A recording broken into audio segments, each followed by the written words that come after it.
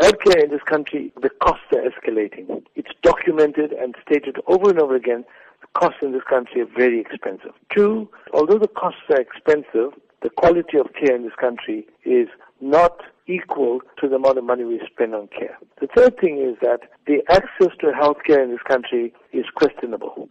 People who earn properly or earn well seem to have access, but people who are poor don't really have access to healthcare.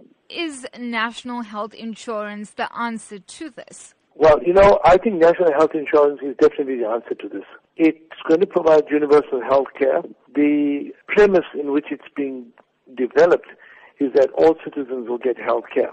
But if you ask me when we're going to get this thing fully implemented, it's actually your guess or my guess. For a number of reasons. A number of reasons is we have a large population in this country. We have limited resources in terms of the amount of money to spend on healthcare. We have limited number of professionals available to deliver healthcare. We must support national healthcare. The ethos is correct, but we got a long way to go before the citizen on the ground will receive that benefit and access to good quality healthcare. Let's talk about ethics, because you will be dealing with this in one of your workshops.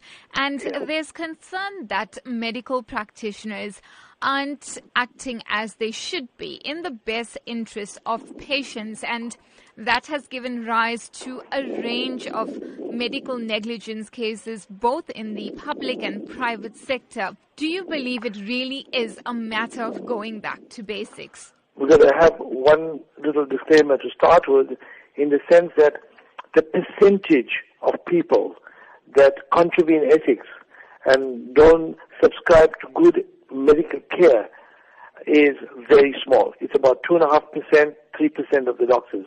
But the kind of atrocities that occur from these 2.5% to 3% make the other 95% look bad.